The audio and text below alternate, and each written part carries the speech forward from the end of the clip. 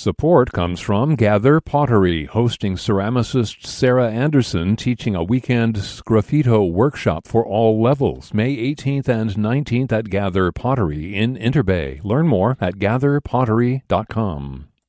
Welcome to mid-December. Welcome to KUOW's Year in Review from the stage at the Cornish Playhouse at Seattle Center in downtown Seattle.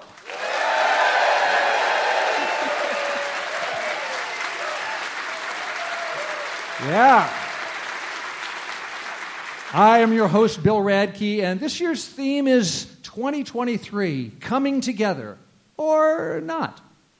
Have we come together at work? Have we come together politically, culturally, or not? I asked some of my KUOW colleagues to come together and jaw about this with me, with you. Please welcome KUOW's Arts and Culture reporter, Mike Davis. Hiya, Mike. Hey, Bill. Labor and economy reporter at KUOW. Hi, Monica Nickelsburg. Hi, Bill.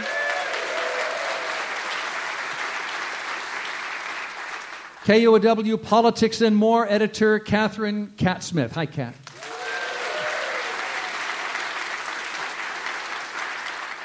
So, coming together or not? Some workers who were remote are coming back together at the office. Some are not. Monica, work life is a big part of your beat. How did the pandemic change what it means to work in the Seattle area?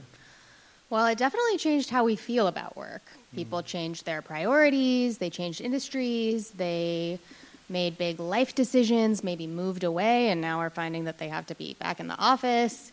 Whether they want to be or not. Whether they want to be or not. And, being remote, if you're an office worker, of course that doesn't apply to all workers, but the ability to be remote allowed for more young parents to come into the workforce, people with disabilities, so it really changed the landscape. With the tussle over work downtown, is downtown Seattle dying? Oh, big one. Well, what does that mean? Is that a feeling? Is it something that's provable? Because what we know from the data is that foot traffic downtown is about half what it was before the pandemic. So when it feels like a ghost town down there, you're not imagining it. But if it means crime, even though crime is up really significantly across Seattle, it's actually down in the downtown area as a share of the total. So it's sort of an amorphous concept. I think Seattle is dying is a catchy way to describe it, but there's a lot going on. Monica mentioned foot traffic. What are some of the other reasons for seeing less people? Why does it feel like a ghost town? Well, there's definitely fewer commuters, and having hybrid work can make it feel really empty because nobody's there at the same time, even though it seems like Wednesdays and Thursdays are when people tend to come into work. But yeah, there's fewer people there, and when there's fewer eyes on the street, it can make instances of crime or people who are in crisis feel like everything that's happening because it's the only thing that you see, and there's not really other folks around, folks who might be calling for help. So I think that it is, it's not that it's not real. Feelings are real, and feelings do matter, and you can tell someone, here's what the data says, but the experience, if you are downtown and if you don't feel safe or you don't feel like it is what it used to be, that's a real thing too. What do you think is going to happen as far as work from home in 2024? I think I just seen a story. Was it Boeing that's saying they want all of their workers to come back? Is that a trend that you think we're going to see more of heading into next year?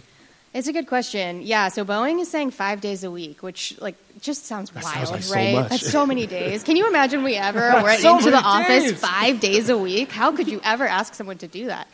It's not even possible. Is that possible? I know. It's how would that even work? Yes. It's just, the logistics are a nightmare. And we are seeing this trend. Amazon's at 3 days a week. Starbucks is at 3 days a week. Some are feeling, more aggressive about enforcing that than others. But there's pushback. There are employees who are really not happy about this. People who made decisions during the pandemic, like moving far away, or, their childcare arrangement is dependent on being home a couple of days a week, who are saying, you said this was here to stay, and I've proven to you that I can do my job this way. So what is the reason for making me come back? Monica, with more people coming back to the offices, more people coming back downtown, is our public transit system ready for that?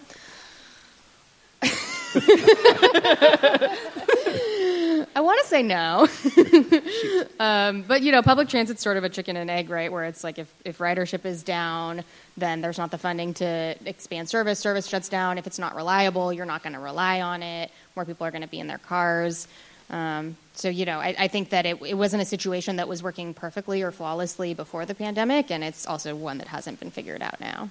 When you say there's pushback from employees, how much is that pushback that hits their bottom line? How much are people quitting? How much are people getting fired if they refuse to come back? How much are companies just bailing on leases because we just don't plan to need office buildings anymore? It's a big question, but I'm kind of curious what happened in 2023, any inklings of where we're going in 2024? Yeah, I mean, it really depends on the company. We saw some reports at Amazon, for example, of people being fired. But we've also heard of other, sort of enforcement measures like being passed over for a promotion if you're not swiping your badge 3 days a week. Some companies have been giving more latitude, more flexibility, but I think, part of that depends on how important it is for companies to maintain their headcount. We saw earlier this year in the tech industry, there were tons and tons of layoffs, and it seems like the companies are trying to no longer do that, but I've certainly heard this feeling among employees at some companies that it's kind of a forced attrition thing. It's like, well, if you don't like it, leave. Monica, it feels like Seattle kind of found itself at the epicenter of this labor movement in our country. As we're hearing companies push to try to get workers to come back, do you think that workers will have the power to actually push back against that? Well, so far, labor power has been, kind of remarkable this year. We've had this really tight labor market since the pandemic, and that's allowed for this kind of revival in the labor movement. But that being said, it's still at an all-time low. It's sort of like it's been, that was terrible radio because I did a hand gesture. For all our listeners down there, it's been going down for a long time. To be clear.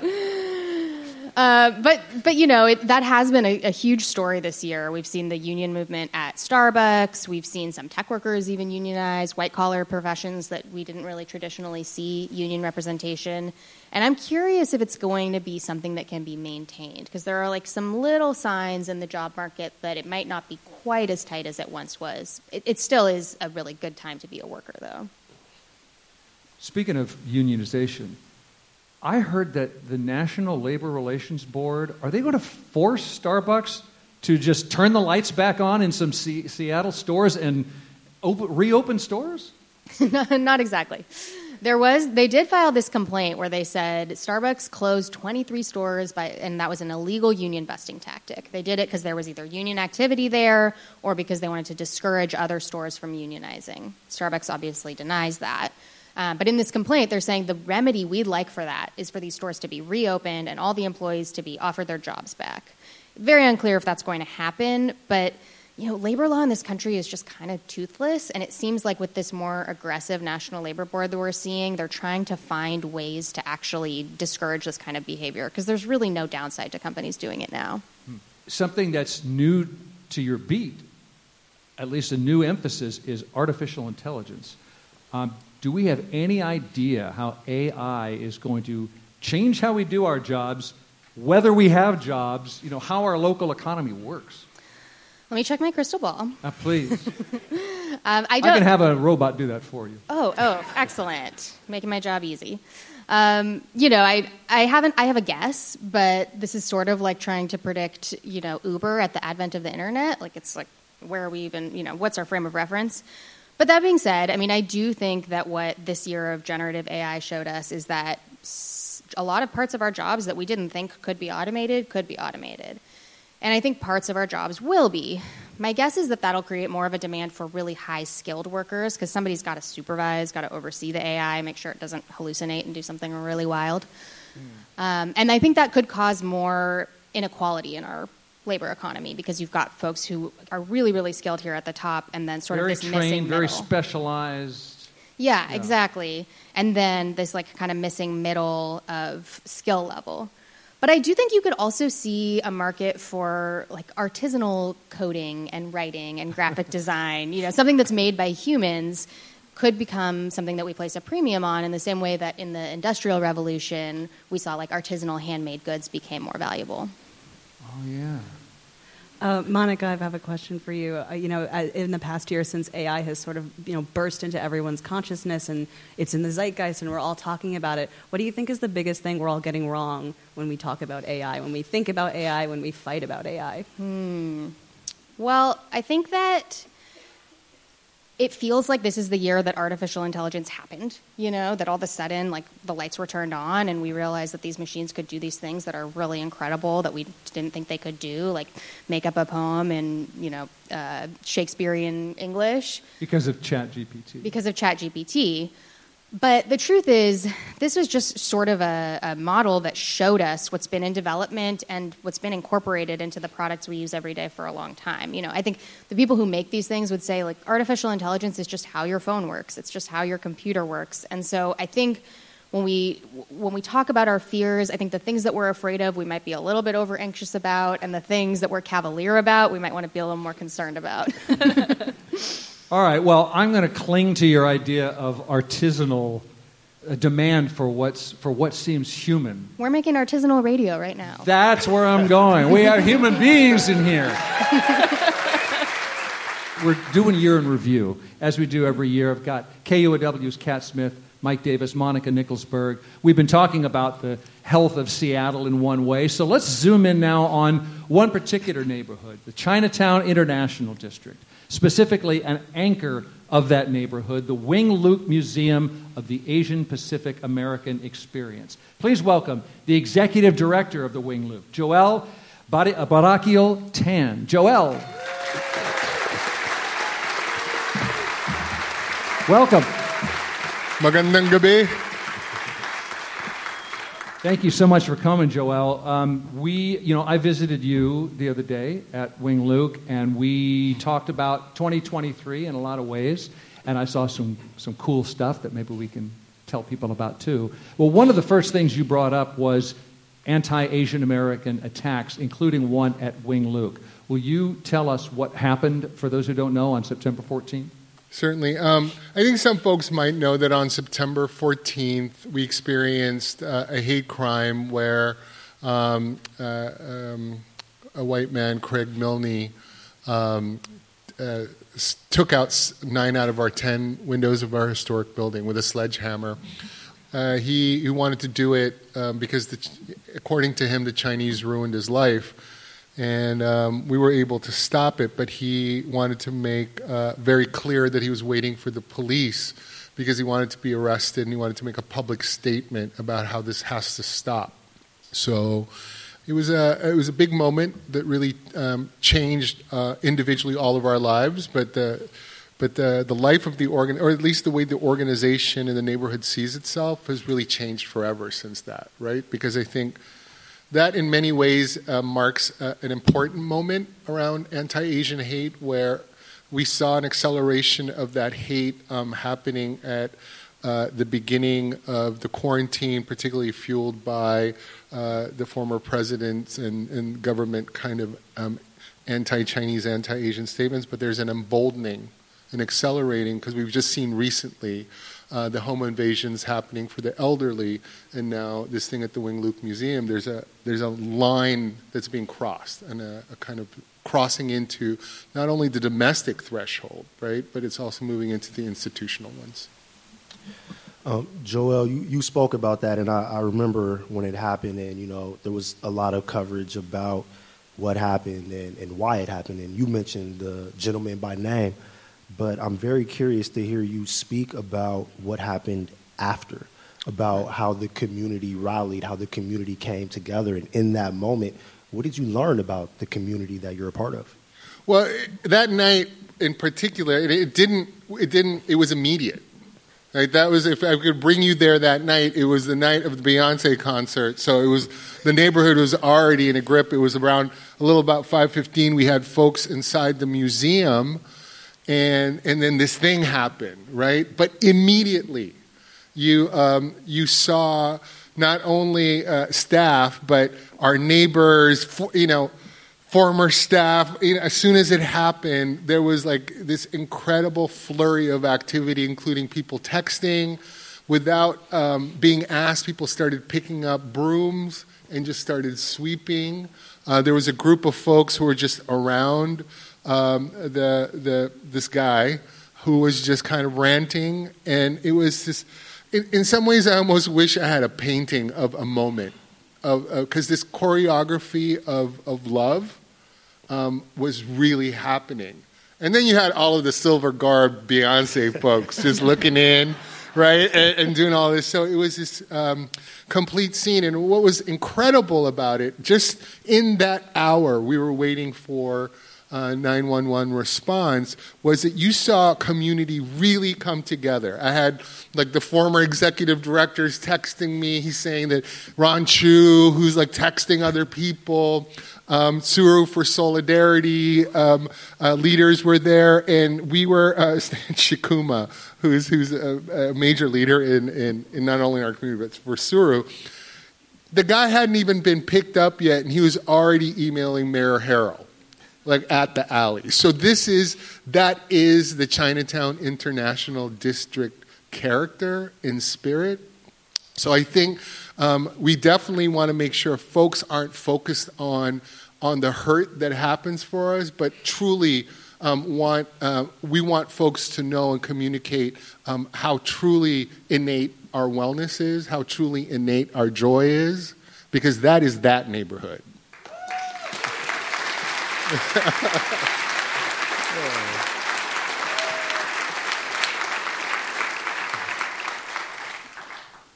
Joël, you were talking about 911 response times. I think as a group we've been talking about how people feel about policing and who wants more police in their neighborhoods and who doesn't want more police in their neighborhoods. And it's a complicated question for people, and I was wondering where do you fall? You know, I really appreciate the earlier conversations because around fear, right, what we do around that. And I think we are definitely in a COVID post-Reconstruction moment, right? And as we know, not everybody makes it through Reconstruction, but it's a historic moment. So all that to say is police response is just a slice of the issue, at least the way I'm seeing it, we're seeing it, because I think the neighborhood itself has its own definition of public safety. And so for us, I mean, let's go back to that moment, September 14th, when this terror act really had an intention to make a public statement. And at the heart, a lot of us intuited immediately that he was trying to call in other goons. Like, this is a moment where he thought he was going to call in the Joker and the Riddler and all of that. We're like, no, that's not going to happen. And so instead, we led with messaging as a response to that hate of saying, if you want public safety, the thing we have within our control is what we can do is come home. If you are concerned about the public safety of that historic neighborhood, the nation's only Pan-Asian, Pacific Islander, Black, Indigenous, people of color neighborhood, it is unusual, then you will come. And you will come more often, you will come regularly. Because truly, that presence is what creates safety. To quote Dr. Gabor Mate, safety isn't the absence of threat, but the presence of connection. And the CID historically has that in spades, but COVID complicated that. But I think it's working, where we're seeing more folks coming into the neighborhood, right? And we're blessed to buck the trend in most museums and arts institutions that are seeing a decline. We're not seeing a decline, right? And what we're hoping is happening is that folks are coming into the museum because they're getting something that they can't get anywhere else, right? And I think that one of the things that you may or may not know about the Wing Luke Museum is that the way we create programs, the way we create exhibitions and public programs isn't with an expert curator. We take the expertise from the community, and we use a community organizing model, so there's already a group ownership of what that program is going to be. Well, doing that over and over again, right, creates that community, that presentness that we need more right now. But now, having said that, I think it's important that we have that agency and that we call our folks home and call like our new friends to come and create public safety. I am hopeful about Amy Smith, Chief Amy Smith, and the new kind of increased investment in the care team, and particularly the ways that our local infrastructure is starting to tailor and starting to get more sophisticated and starting to adapt. You're talking about the non-police civilian crisis care responders. The third public safety, where you have the police, you have fire, and then you have the care team that deals with more mental health, different ways of engaging violence prevention, right? Lower acuity. So it's not like one or the other. There's more complexity to it, because certainly the challenges around public safety is complex.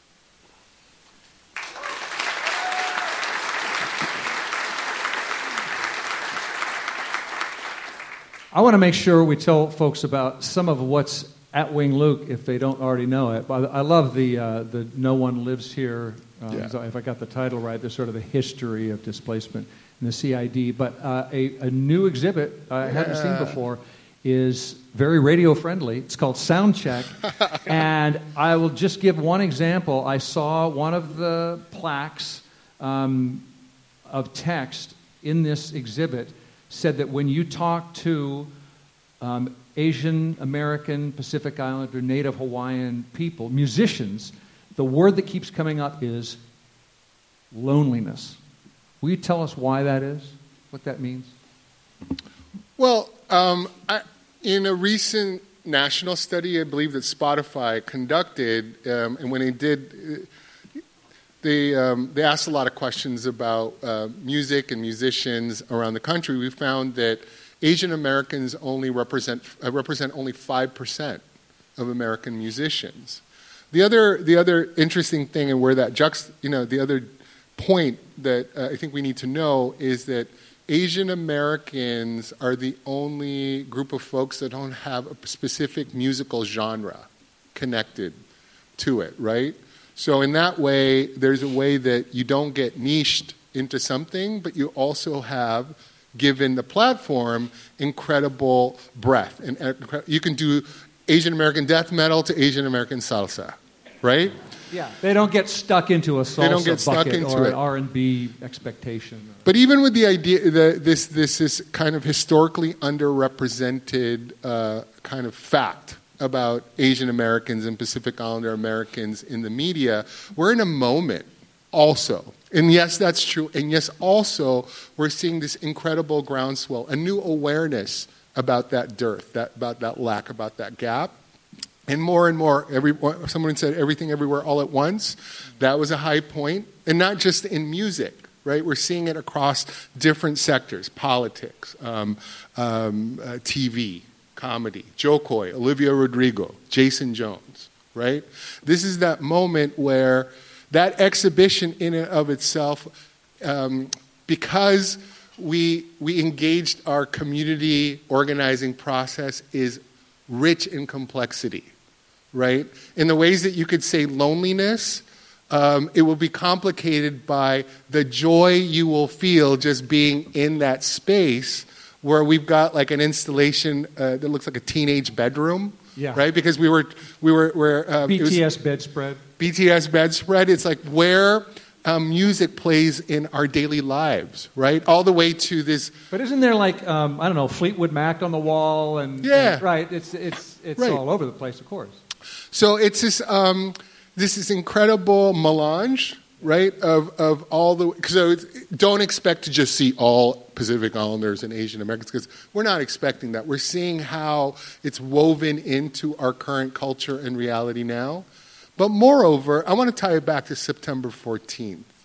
Ironically, this show goes through September 14th, 2024. So We'll see you all there, right? But here's the thing.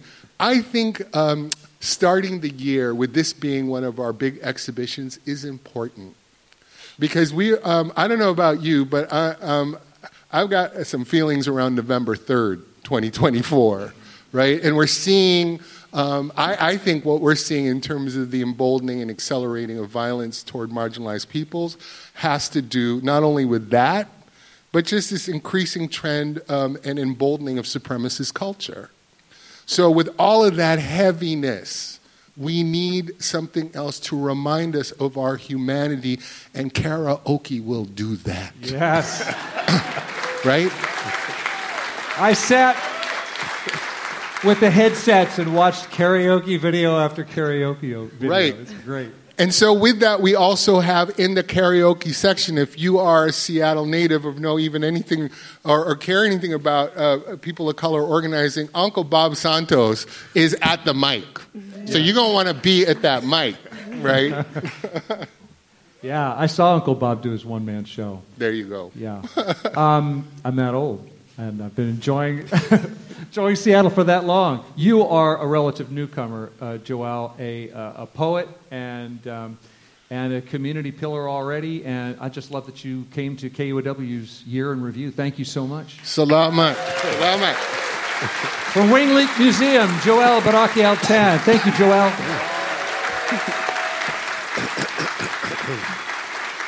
You're listening to the Year in Review on KUOW.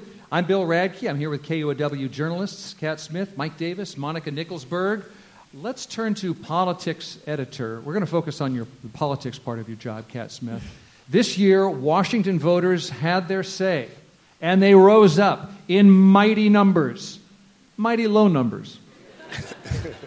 37% voter turnout. I think it was the lowest in state history. If that was a test, we failed. We really failed. So what did those very few voters say with their failure of a mighty thunderous voice? Well, the few who turned out. Here in Seattle, they certainly did not say defund the police.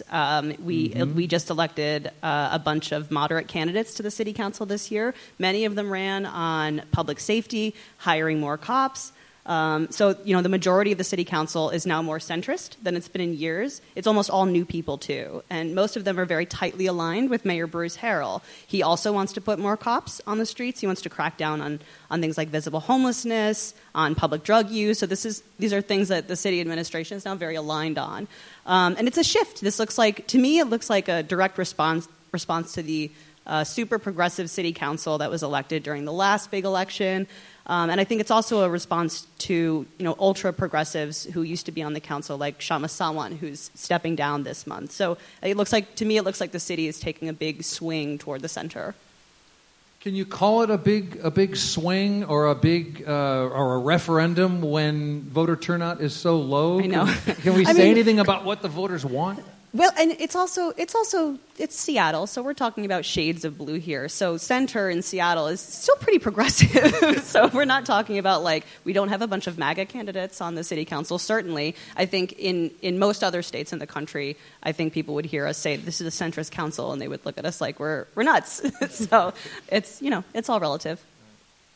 Well, let's talk about you mentioned drugs. That was a concrete development in 2023. Mm-hmm. We moved from this state felony law, and that's gone, and what's going to happen in Seattle, and it really helped shake the council up. Will you just tell folks who don't know what happened with the legal approach to drugs in this town? Yeah.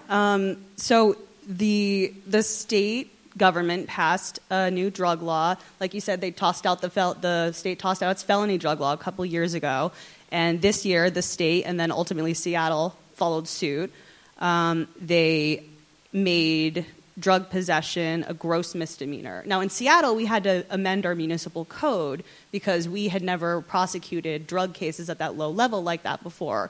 So basically what the law does is if somebody is smoking fentanyl, like on a street corner or at a bus stop, the Seattle police can arrest those people, and they could go to jail, and they could be prosecuted for a gross misdemeanor. So to me, this is part of this crackdown on visible problems. Some of the most, when you're walking around the street, it's very easy to spot, a homeless encampment or somebody who's doing drugs in public. These are very like low-hanging fruit things to tackle. Huge priority for the city in 2024. And so I think one of the things that I'm curious about is that if the city is super focused on these very highly visible, low-hanging fruit problems, are we really tackling the harder to spot things, the behind-the-scenes things, the really in-the-weeds stuff? And I think to look at that, I think we need to look at how the drug law has functioned so far. It's been very controversial. It took a while to get passed at the city council, and it had a big impact on the elections. But it's been in place for 2 months now. So about 50 people have been arrested so far. Only about a dozen of them have gone to jail. Those were people who had outstanding warrants and stuff like that. The rest of them, about 33 of them, were referred to drug treatment and services. You're supposed to be hooked up with a social worker, and they help you set life goals, like finding stable housing or finding work, things to change your life. Whatever, if drug treatment is the right thing for you, maybe that's what you do. But these are really difficult things to solve. It takes a long time for someone to go through that system. It can take about a year for someone to stabilize. So, the problem that I'm anticipating is that system was already overstretched before this drug law. It does not have the capacity to take in all of these new people. It didn't in the past, it doesn't now, and it's not going to in 2024. So my big concern is, you can't really see that. If the city council and the mayor, their big priority is just pushing drug users off the street where you can't see them, we don't really know how that progress is going to go. You mentioned that a lot of the candidates ran on this idea of adding more cops. It's something that we're hearing a lot in the community, that something has to be done. We need more police. Seems like there's a lot more agreement on that than there used to be among elected officials. Do you have a sense for when a city has done that, when it's really beefed up its police department? Has it reduced crime? Or, I know that the homicide rate is at an all-time high, I think, in Seattle. Is that something that there's data that shows that adding more police could bring down? It's squishy. So our homicide rate is not at a historic high. Our number of homicides it's complicated. Number of statistics. They're all kind of fungible. Homicides are super high. The goal for the city is they want to hire hundreds more cops. I think the problem is that we've been losing cops as a city faster than we can hire them. So the mayor and this new council, they want to hire a certain set number of cops. Do they have a goal to reduce crime? No, there's not a number, I think it's hard to know if more cops on the streets is going to bring a number like homicides down. Homicides are extremely complex, and in Seattle, I did a story on the homicide number hitting this record high a couple weeks ago, and what I learned was that like 80% of them so far have been gun deaths, majority gun homicides, and tackling gun violence is really, really complicated. It's multifaceted. It has to do, in America, there's more guns than people. So it's kind of bigger than Seattle. Are more Seattle cops on the streets going to take care of that problem? Probably not. But it might make people feel safer. Everyone should feel safe in their own city. So it's very, very complicated. As these races were playing out, there were some races where, as you mentioned, Seattle's like different shades of blue. When I think of Joy and Alex, for example, it seemed like public safety was the only place where they disagreed. Everything else felt like it was in alignment. They ran in District 3. Right. Talking about two city council candidates. Yeah. Yes. Joy Hollingsworth and Alex Hudson? Yes, Alex Hudson, yeah. Yes. And District 3 is the central area. Yes, absolutely. It was Shama Swan's old district. But my question is, whether or not more police will work, I guess we'll see. And you spoke to that. But my question is, how? Because hiring police seems like a problem for major metropolitan areas throughout our country, not just Seattle. And Seattle already has all of these incentives, like hiring more cops is something that we've been trying to do for a long time. So how are we even going to do that? And if we can't, what is the answer going to be to make our streets safer? If we can figure that out, I think we will be, all of us, the next mayor of Seattle. I don't know. I would love to know the answer. It's a rare four-person mayoral occupancy, but it's been done. We will share the office. Yes. You don't vote for us, right? Public safety was one of the top issues, if not the top issue, in the city council elections. And I think, not that many people voted, relatively speaking, but it looks like people want more cops. They want what the mayor is selling. They want what these candidates are selling. Well, that's the reason why I ask. I think it's loud and clear that communities throughout Seattle want more safety. Mm-hmm. It's not even like it used to feel like it was like the South End. No, it's not. It's also the CD. We have kids getting robbed after school in the North End. This is a citywide issue. But from my perspective, and I'm the arts guy, but listening to the city council races, it seemed like the only answers being put before us was hire more cops. So if that's the only solution that these folks who just got voted in have, and we know that we haven't been able to do that before, are we just doomed? Or are we here at the end of the year to tell everyone that we are doomed, ladies and gentlemen? Like, there has to be... Well, I mean, there will always be another election, right? It's Washington State. We have another election every 4 months, but I mean there will be another city council election, and we can hold these folks accountable. We said that y'all wanted to hire these cops because there were real public safety concerns, and I think it's going to be our job to follow through on that, to really watch the stats, watch how many cops they hire, and see what actually gets done. Were these just glitzy promises made on the campaign trail? Is there really going to be an impact? I think it's going to be our job to. Well, it'll be 37% of our jobs, but hopefully more. Hopefully it'll be higher. 37% of us that we're paying attention. I chose our theme for this year, Coming Together or Not. My original one was 2023, we're doomed, but I could have gone with that. I want to end this topic or this segment with politics at a higher level. A campaign for governor began this year. Can we assume it'll be another Democrat? Well, Washington State. I don't think we've had a Republican as a governor since 1985. So usually it's a safe bet. It'll be a Democrat. But this year might be different. Next year might be different. There is a Republican running who has got some heat. His name, you might recognize his name. His name is Dave Reichert. He was a congressman in Washington. 8th district. Some of you know him.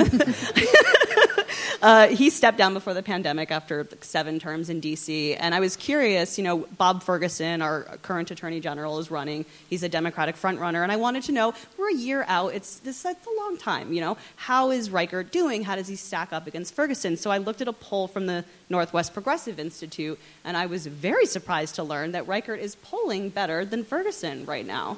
Mm-hmm. We've got a year. You're listening to KUOW's Year in Review. We've got KUOW's Kat Smith, Mike Davis, and Monica Nickelsburg talking over the big events of the year with special guests. Speaking of which, we're going to have a special guest when we return to the Cornish Playhouse at Seattle Center.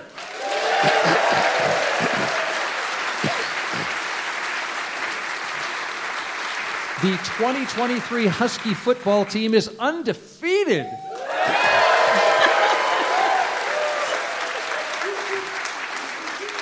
By the way, that hoot and holler was from a packed house here at the Cornish Playhouse at Seattle Center.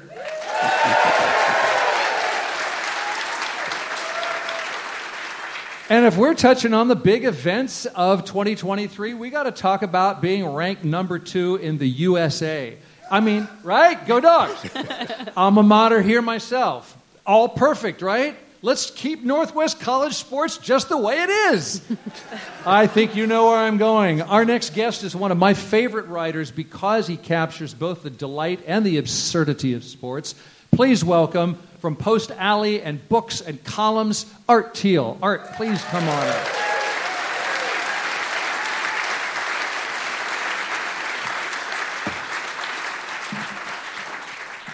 Art, this show has been about coming together. This segment is called Falling Apart because we're talking about the Pacific 12, the Pac-12 conference. For, a century, the UW's been in a competitive family with Northwest schools like Wazoo, Oregon, down to Stanford and UCLA. But starting next year, most of those schools will be in a conference with Maryland and Penn State. Why, Art? Why is this happening?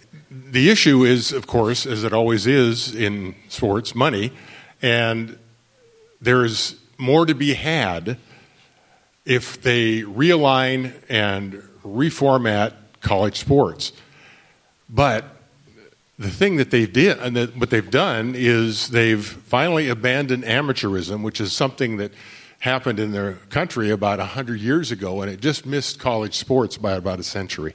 So what they've done is to start a disassembly of the traditional college sports model because amateurism has been deemed illegal all the way up to the Supreme Court. College athletes don't have to work for free. They can now get paid. Yes. And so all of that is transforming the sport, especially college football, which is the driver of all economic engines in college sports. So what we're seeing here, I think, right now is a transition to a completely professionalized game that will be professionalized college sports. Yes. Yes. What sense would that make? Whether it's good or bad, it's just weird, isn't it? Like, how would this Well, I work? thought it was weird that they were getting away with this for 100 years with unpaid labor. Yes, agreed. So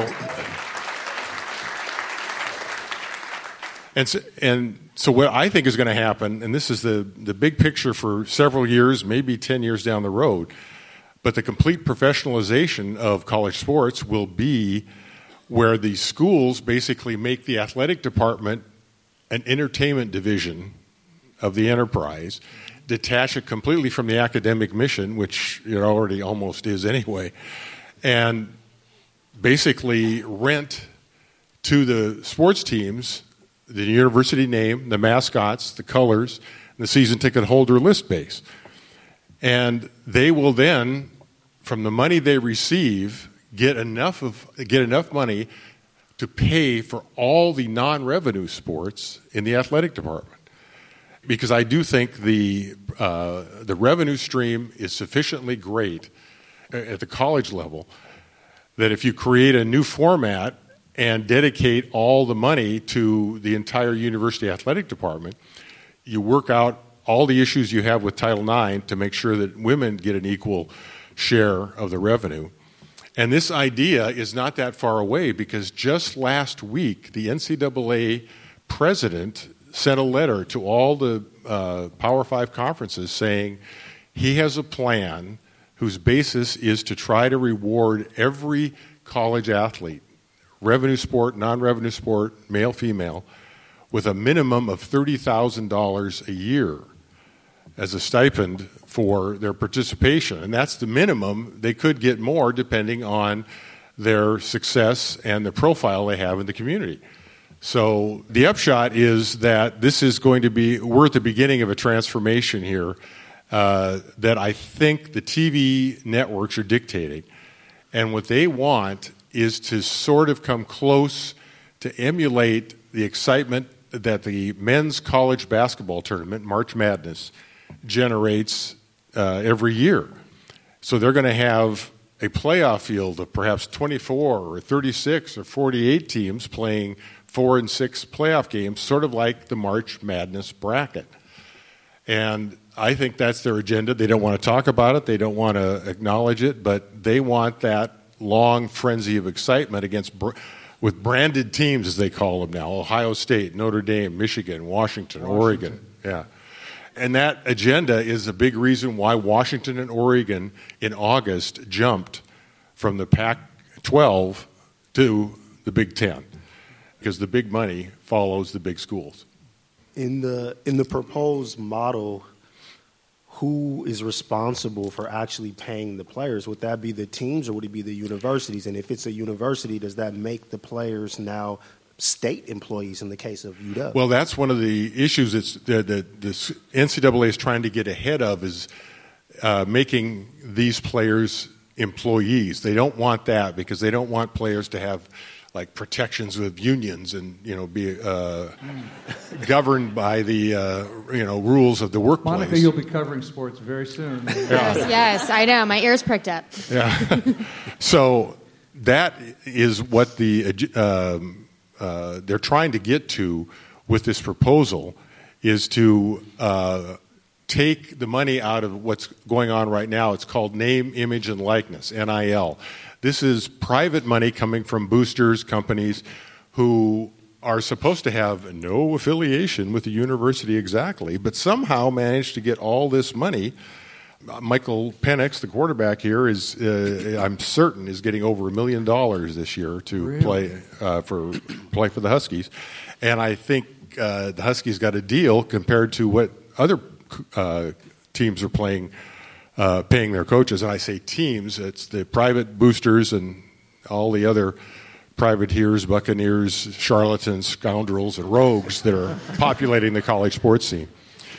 I think this is the agenda that they're going to have, is that if the colleges retake control of that money and direct it through their channels, they'll have a workaround towards being part or having to deal with the labor union to try to get a 3rd and 12 completed on the field. So I think that's probably going to be the ultimate compromise, but there are many lawsuits to go before that happens. Many lawsuits before we sleep. So is Wazoo just going to, forget about it. Just drop sports? Eastern Washington, drop sports? And will all of this be more fun for Husky fans or less? Well, that's really the unknown. What happens to Oregon State, Washington State, and other schools who are having this budget problem? Because WSU is running an annual athletic department deficit of more than $10 million a year already, when the system is supposed to be there to help them. So they're going to have to, I think Washington State and Oregon State are going to have an affiliation with the Mountain West Conference. They're going to be able to have their full slate of games, but it won't be as prestigious and it won't be as attractive to the TV networks. And I don't know really what the answer is for the TV networks to help sustain not only Washington State and Oregon State, but a lot of the other schools. But really everyone who's running a full program where you've got 12, 14, 16, 20 sports, they're running deficits now. And so it's going to be, I think, even worse if all the money is funneled up the chain instead of down. I can't get my mind around, do athletes have to go to class and pass finals if they're really just renting the gig, the rig from their school? No, I think it'll always be optional. Okay. As it always has been. As it always has been, to go to class, a student athlete. But really, they're going to be, they'll have to register as students, and they will probably have to be a license to be part of the entertainment division of the university. Yep. And if they have the time management skills to take classes, they will be able to take classes free. And so those who want can, those who don't want won't have to. And so attendance and grades will no longer be mandatory, and that's why it's a complete separation of the athletic department from the mission statement of the university. Art Thiel, I told you this in the green room. You were the greatest sports columnist back when I was reading the PI, and I said at the beginning of this, the way you can capture what's great, what's amazing about sports, and what is truly weird and absurd is a gift. I'd love to see you. Thanks for coming out. Thanks for having me. Art Thiel, ladies and gentlemen.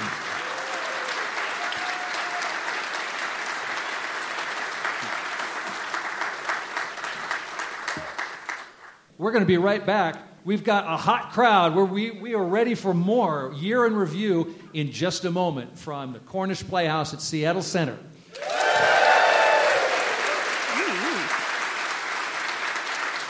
Our theme was going to be We're Doomed, but I went with Coming Together. One way we do that is we come together through the arts and culture. Mike Davis, we've been talking about people going back to the office. What about the arts, the theater, etc.? Are we coming back together again? I mean, looking out here, it looks like people are coming together again, Bill. No. I would say that in art, we're seeing two things right now at the same time.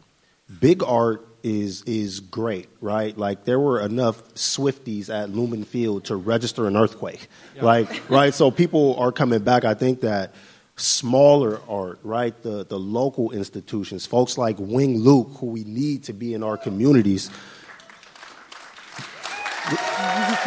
Thank you.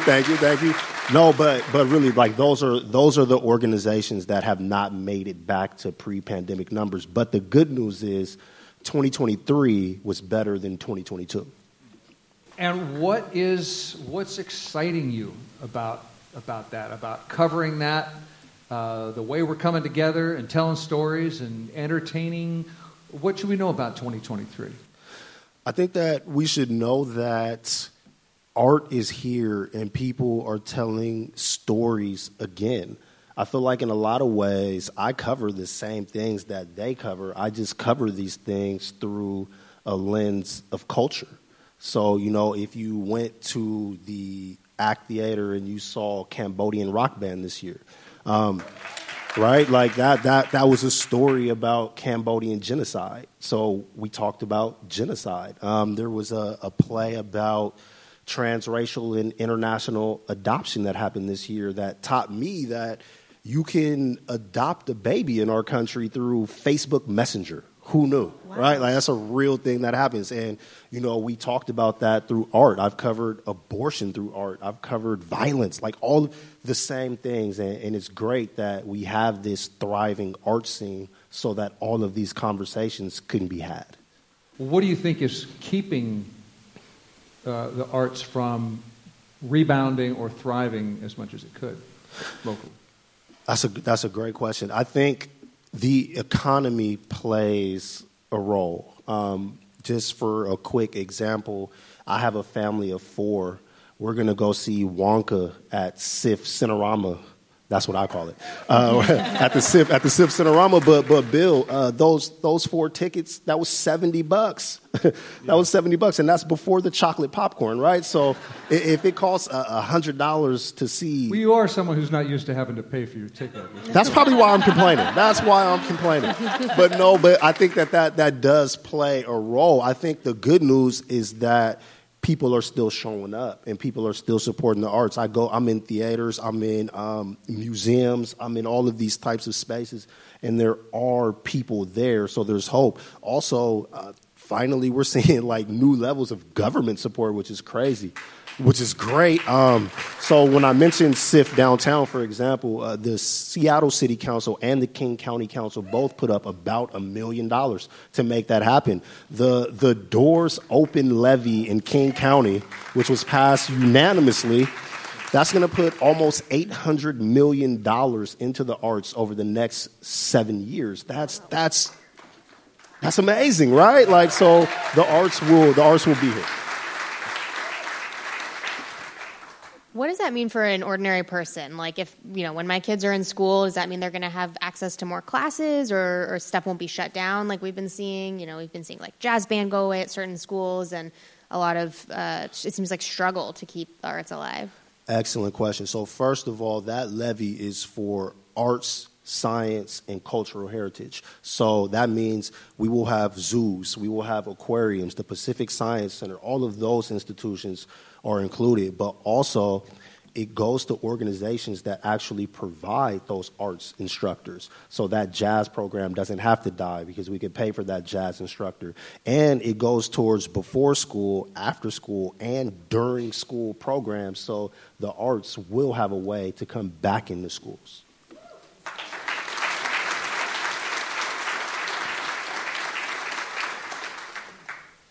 Mike, what is it that maybe it's just an amazing work of art in 2023 or something that you know about is rumbling down the tracks? What do you want to share with us?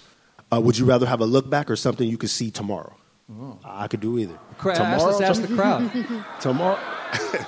I'm gonna be honest. I will go with a classic. Like, what is Christmas without a little bah humbug? I love Scrooge. Yes, a Christmas Carol at the Act Theater. It's just it's just a slice of tradition. I went, I loved it, and I would suggest it for others. And it's in the round, so the ballet of that is part of the fun. Yes, things are dropping down from the sky. They're walking through the aisles and talking to people. It's a great experience. Mike Davis, I keep having you up here with me because it's just fun to do, and I love what you do, and I love how you help me understand it. And when you and Kim tell me what's going on, I've got my pen and pencil or I've got my notes app out because I want to know what's happening. Thanks for everything you do all year long. Thanks for coming up here.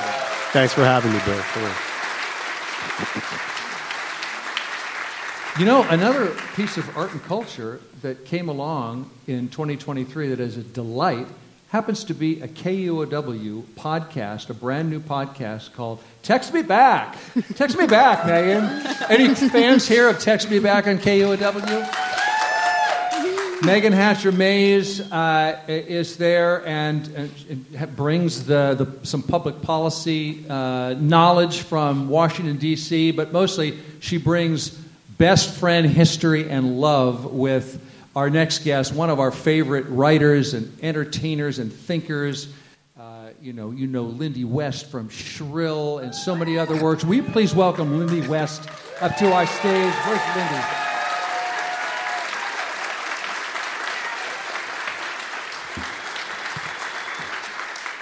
Oh, Lindy West, it's a good day. It's a good year when I get to see you. Thank you for coming.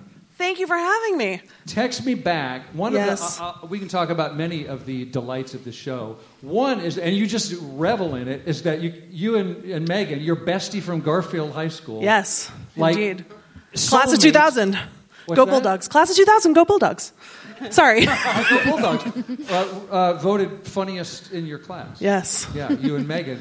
So it's like, I can't believe we get to do this vibe. And the vibe I get from listeners who's, who come on or whose letters you read is, I can't believe I get to listen to this. Like, they're so delighted that they get to hear this. So what do you think that's about? Why do you think people get over the moon to hear two people who know each other so well? That sounds kind of insider. I know. I mean, I worry about that a little bit. I don't want people to feel excluded from our clique. I want them to feel intimidated by how cool we are and to sort of be mesmerized, hoping to figure out our secret. No, that's not true. I think that Megan and I have been best friends since high school, and I've said this in every interview about the show, but from day one, I was like, this person is a star. She's the funniest person I've ever met in my life. She's so smart. And then we used to sit in her basement on Queen Anne Hill and talk about, what if we could have a radio show? Like in 1999, we were sitting there being like, thinking of segments for our radio show. And I think, I have other best friends who I love in each one in a perfect, unique way. But there's something you about up on your show. Like, I know. Dude, I felt like, are you hearing from other best friends who are saying, "Hey, Bill, I am," and it's very stressful. I do not like hurting people's feelings. And all of my best friends are perfect in their own way. Megan and I have a performative chemistry that is disordered, and I don't know where it came from, but we can't be stopped. And as long as we're just doing bits all the time anyway, so we might as well do it into a microphone and become famous and get accolades, which is really what we're doing it for. Just, Megan and I are addicted to accolades. We're refreshing the app all the time to see if we have any new accolades in the reviews. That is another thing I dug, just about like in the latest episode. Yeah, that's the theme, is you are so upfront with how much you want the affirmation and how much, like, if it's one person who didn't like it, you need to know why. I'm just dying to know. I mean, I don't think I've ever made something before that everyone liked. And so far, we only have one-star review, and all the other ones are good. And so, I don't know, there's something very peaceful, and I feel like I finally found it. I cracked it. I figured out how to make something that no one hates. And it turns out, fly in the soup. Except for that one person, but maybe it was a typo, Could have been like a butt dial. That's what I'm going to assume. Unless you're here and you want to say, let me know, please. Yeah, let's work it out. I have a question for you. I am a fan of the pod. Accolade for you. Yes. I have a question, very, very serious question for you. Yes. A couple of weeks ago, you were talking about, is it your dog bullying Megan or Megan's dog bullying you? Who is the dog bullying currently? I have to know. Thank you for asking. I am the one being bullied by Megan's dog. Condolences. Megan has like a 4-pound Pomeranian named Brenda who despises me. I've never done anything to Brenda. Brenda is so cute. And the second I walked into that house, Brenda was like just screaming at me like I was a monster. And really, I think maybe Brenda's the monster, and she should think about that. My dog is an angel and not a bully. But yeah, Brenda's really cute, and maybe Brenda left us that 1-star review. That's it. Solved it. Yeah, that's it. Well, okay, so I want to talk about 2023 from your point of view, but the last question I have about that maybe some audience members do is KUOW, news, journalism, why is KUOW doing a podcast where Garfield Bulldog besties kibitz? You just asked her why she's here? Why are you here? Bill, I have no idea. I don't know. No, I mean, we're just really funny and charismatic, and we tricked them. Yes. I mean, we came in with a pitch, and we were like, we're going to dissect the news, because Megan's literally a lawyer. She worked, on Capitol Hill, like the DC kind. She worked for a congresswoman, and she is very smart and knows real information. And so we were like, yeah, we're going to do a whole thing about how Lindy asks Megan a question about Congress, and then Megan explains it, and we make a couple jokes, and then we recorded a pilot, and then, don't blame me, the KUOW higher-ups were like, we liked that part at the beginning when you talked about your dogs for 10 minutes. And we were like, great. And they said, can you do that for a whole podcast? And we were like, yes, we don't want to do all this boring stuff. And I don't know. And they keep letting us make it. I don't know. Every week they let us do it. I wish I could remember the name of the condition that Megan's dog has, but I want to hear about it on a regular basis. Well, can I tell you? Sure. It's called mega esophagus. Mega esophagus. And it means that her esophagus is big and floppy, and the food won't stay down, so they have to hand feed her tiny meatballs, or else she'll aspirate her food and die. And it turns out the thing that helps with mega esophagus is that they have to give Brenda Viagra every day. Yes. So, Lindy West, again, the podcast is Text Me Back, recommended. We're here to talk about 2023, and I was asking you, what was 2023 to you? And you told me something I think is very relatable to a lot of us, because it's Seattle area is not just Seattle. So, what was your big development? Huge news.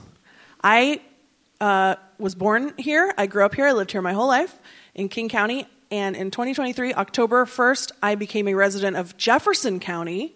I moved to Hood Canal, and I live in the woods, and that's my deal now. And I actually want to really quick acknowledge the elephant in the room, which is that when you live in the woods and you have to drive over 2 hours to get to work, you can't forget stuff because you can't go home. And I hopped in the car wearing my Hamburglar Crocs they're Crocs that I bought as a joke. They're a collaboration between Crocs and McDonald's, and they are themed like the Hamburglar, which is a extended McDonald's universe character who steals hamburgers and then gets locked up by the McDonald's cop who is named Officer Big Mac, by the way. And then I drove all the way to Seattle, and these are the only shoes I brought. So I realized I forgot. So that's my life now. I'm like a country woman who, I'm just a visitor here. I'm like a country mouse. I don't know what's going on. I got my Hamburglar Crocs. Beyond the fact that I think McDonald's, would you say McDonald's, right? Yes. Was founded by someone named Kroc, I believe. But, what? Yeah. Oh, yeah, Ray Kroc. So I did know that. Yeah, synergy. But why, Lindy West, why Jefferson County, Washington? So my parents bought a log cabin there's no town. Closest town is Quilcene, which is not a town. But it's... You say Dos Wallops River or Dosey Wallops? Dosey Wallops. Yeah, me too. So we're 40 minutes from the Dosey Wallops. We're out there. And my parents bought this log cabin. It was built by an old hermit named Old Man Donald. He built it himself with trees on the property. No one knows how he did it. And my parents bought this place in the early 80s. So I grew up going out there for, summer vacation. And then my mom just needs help taking care of it now. And so my husband and I were always in trouble because we could never go out there enough and, clean the gutters and do all the stuff that needs to be done.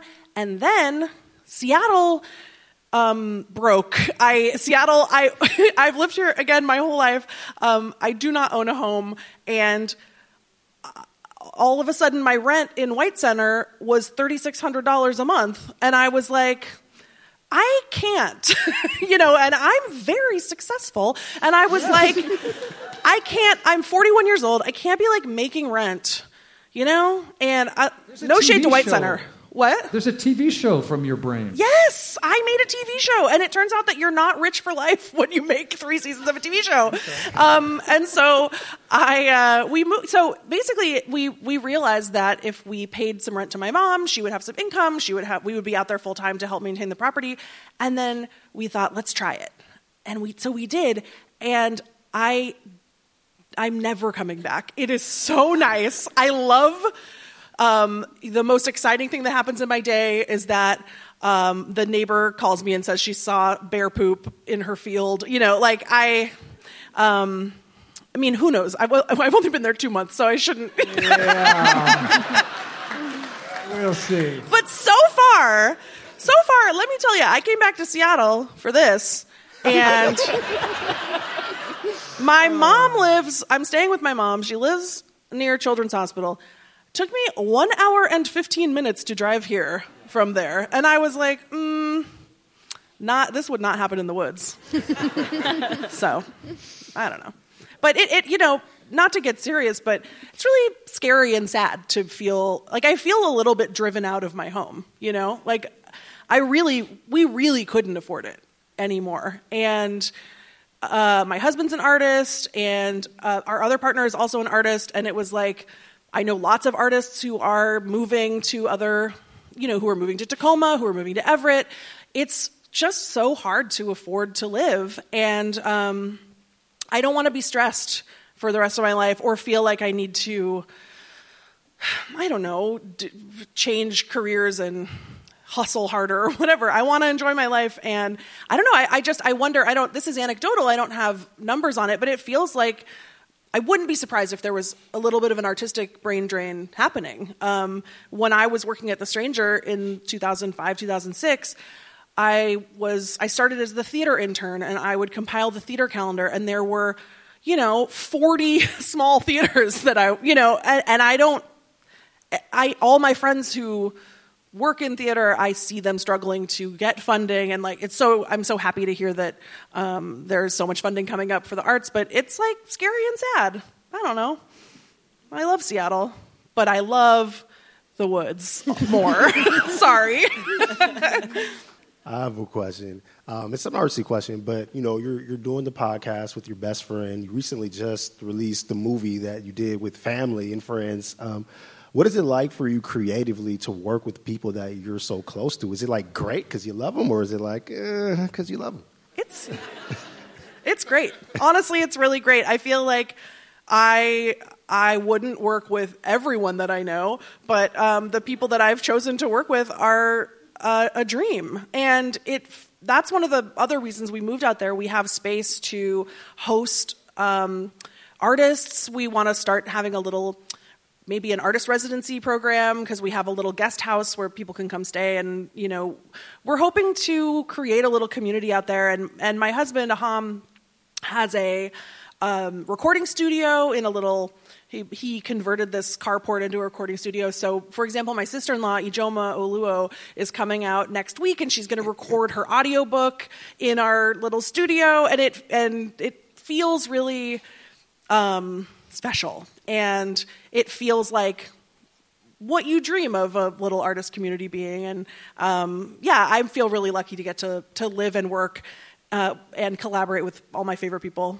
And I have just I know I said this at the beginning, I've been wanting to work with Megan for 20 years, and we're finally doing it. And I have never enjoyed a job this much. Every day I'm like, are we recording today? Wait, we're not? I don't get to work today?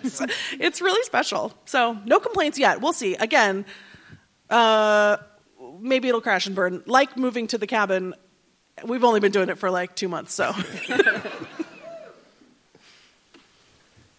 I'm imagining you and Aham and your artist collective in the woods of Jefferson County, and the rural stereotype, perhaps a TV plot, would have them not taking kindly to your shrill, liberal, big city ways. Is your next book going to be called How the Salt of the Earth Bumpkins Reacted to Our Landing in Their Midst? they're so nice. Everyone's so nice. And, well, most everyone is nice. I'm not going to name names, but we did put up a Black Lives Matter sign at the end of the driveway, and then a tree fell on it. And Aham was like, who pushed over the tree? Like, you know, you're always a little bit on edge, like, Well, but pushing over a tree onto a sign is a hard way to go about it. Yeah. I'm going to go with probably the wind, but, you know, it's definitely when we go to, for instance, Chimicum / Hadlock, and go into a bar, there's for sure a record scratch. But it's fine. Everyone's really nice. We don't talk politics with the well, I don't want to say townies because we are them now. But like we know all of our neighbors. We've known them for years because we've been going out there for 30 years, 40 years, I guess. I'm 40. I'm 41. And it's just a sweet little community. I don't know. The other day I had a big adventure, which is that I found entrails in the bushes. I know. Well, my dog found them. It was like a big pile of guts in the bushes. My dog went missing, and I was like, where's Barry? And then, of course, I found him with the guts. And I was like, oh, my God. And then it was just great. I was able to text, like, a neighbor that I know who does a lot of caretaking for different properties. And he was like, I'll be right over. And then he went and investigated the guts. And then we were texting about, because it was so weird. It was clearly deer innards, but there was nothing else. Like, someone had taken the rest of the deer, so we were like, would a cougar just pull out the guts, but then, like, drag the rest of it up into a tree? So exciting. And then, literally, this sounds crazy, but the best explanation we came up with was that someone on a boat saw a deer from the water and shot the deer on the land and then jumped off the boat. Because no one's passing by. It's a dead end at the end of a peninsula. Like, we are remote. So it was like someone was poaching from a boat, ran up onto the land and dressed the deer and left the guts and ran back on the boat with the deer carcass. You cannot glance over saying that you identified the animal by the innards. If that's a thing that you can do now. Okay, I posted it on Instagram and I was like, what are people's theories? Where do these guts come from? Multiple people were like, those look human. How dare you? But I don't know. Well, because Joe, my neighbor, hunts and lives in the woods. And so he was like, yeah, that's deer. I don't know. I don't know what different animals' guts look like. Lindy West, I'm really adoring Text Me Back, and I adore you, and thank you for coming all the way out from Quilcene-ish. My pleasure. Thank you so much. If I just told somebody, well, what's KUOW? And I said it's an information source. It's a vital organ of democracy. It's like a utility. It would be true, but it would not convey to them why people would come out here. Like, this is going to be on the radio tomorrow, right? But we came together. We did it again, and I love it, and I love you all, and thank you for being here tonight.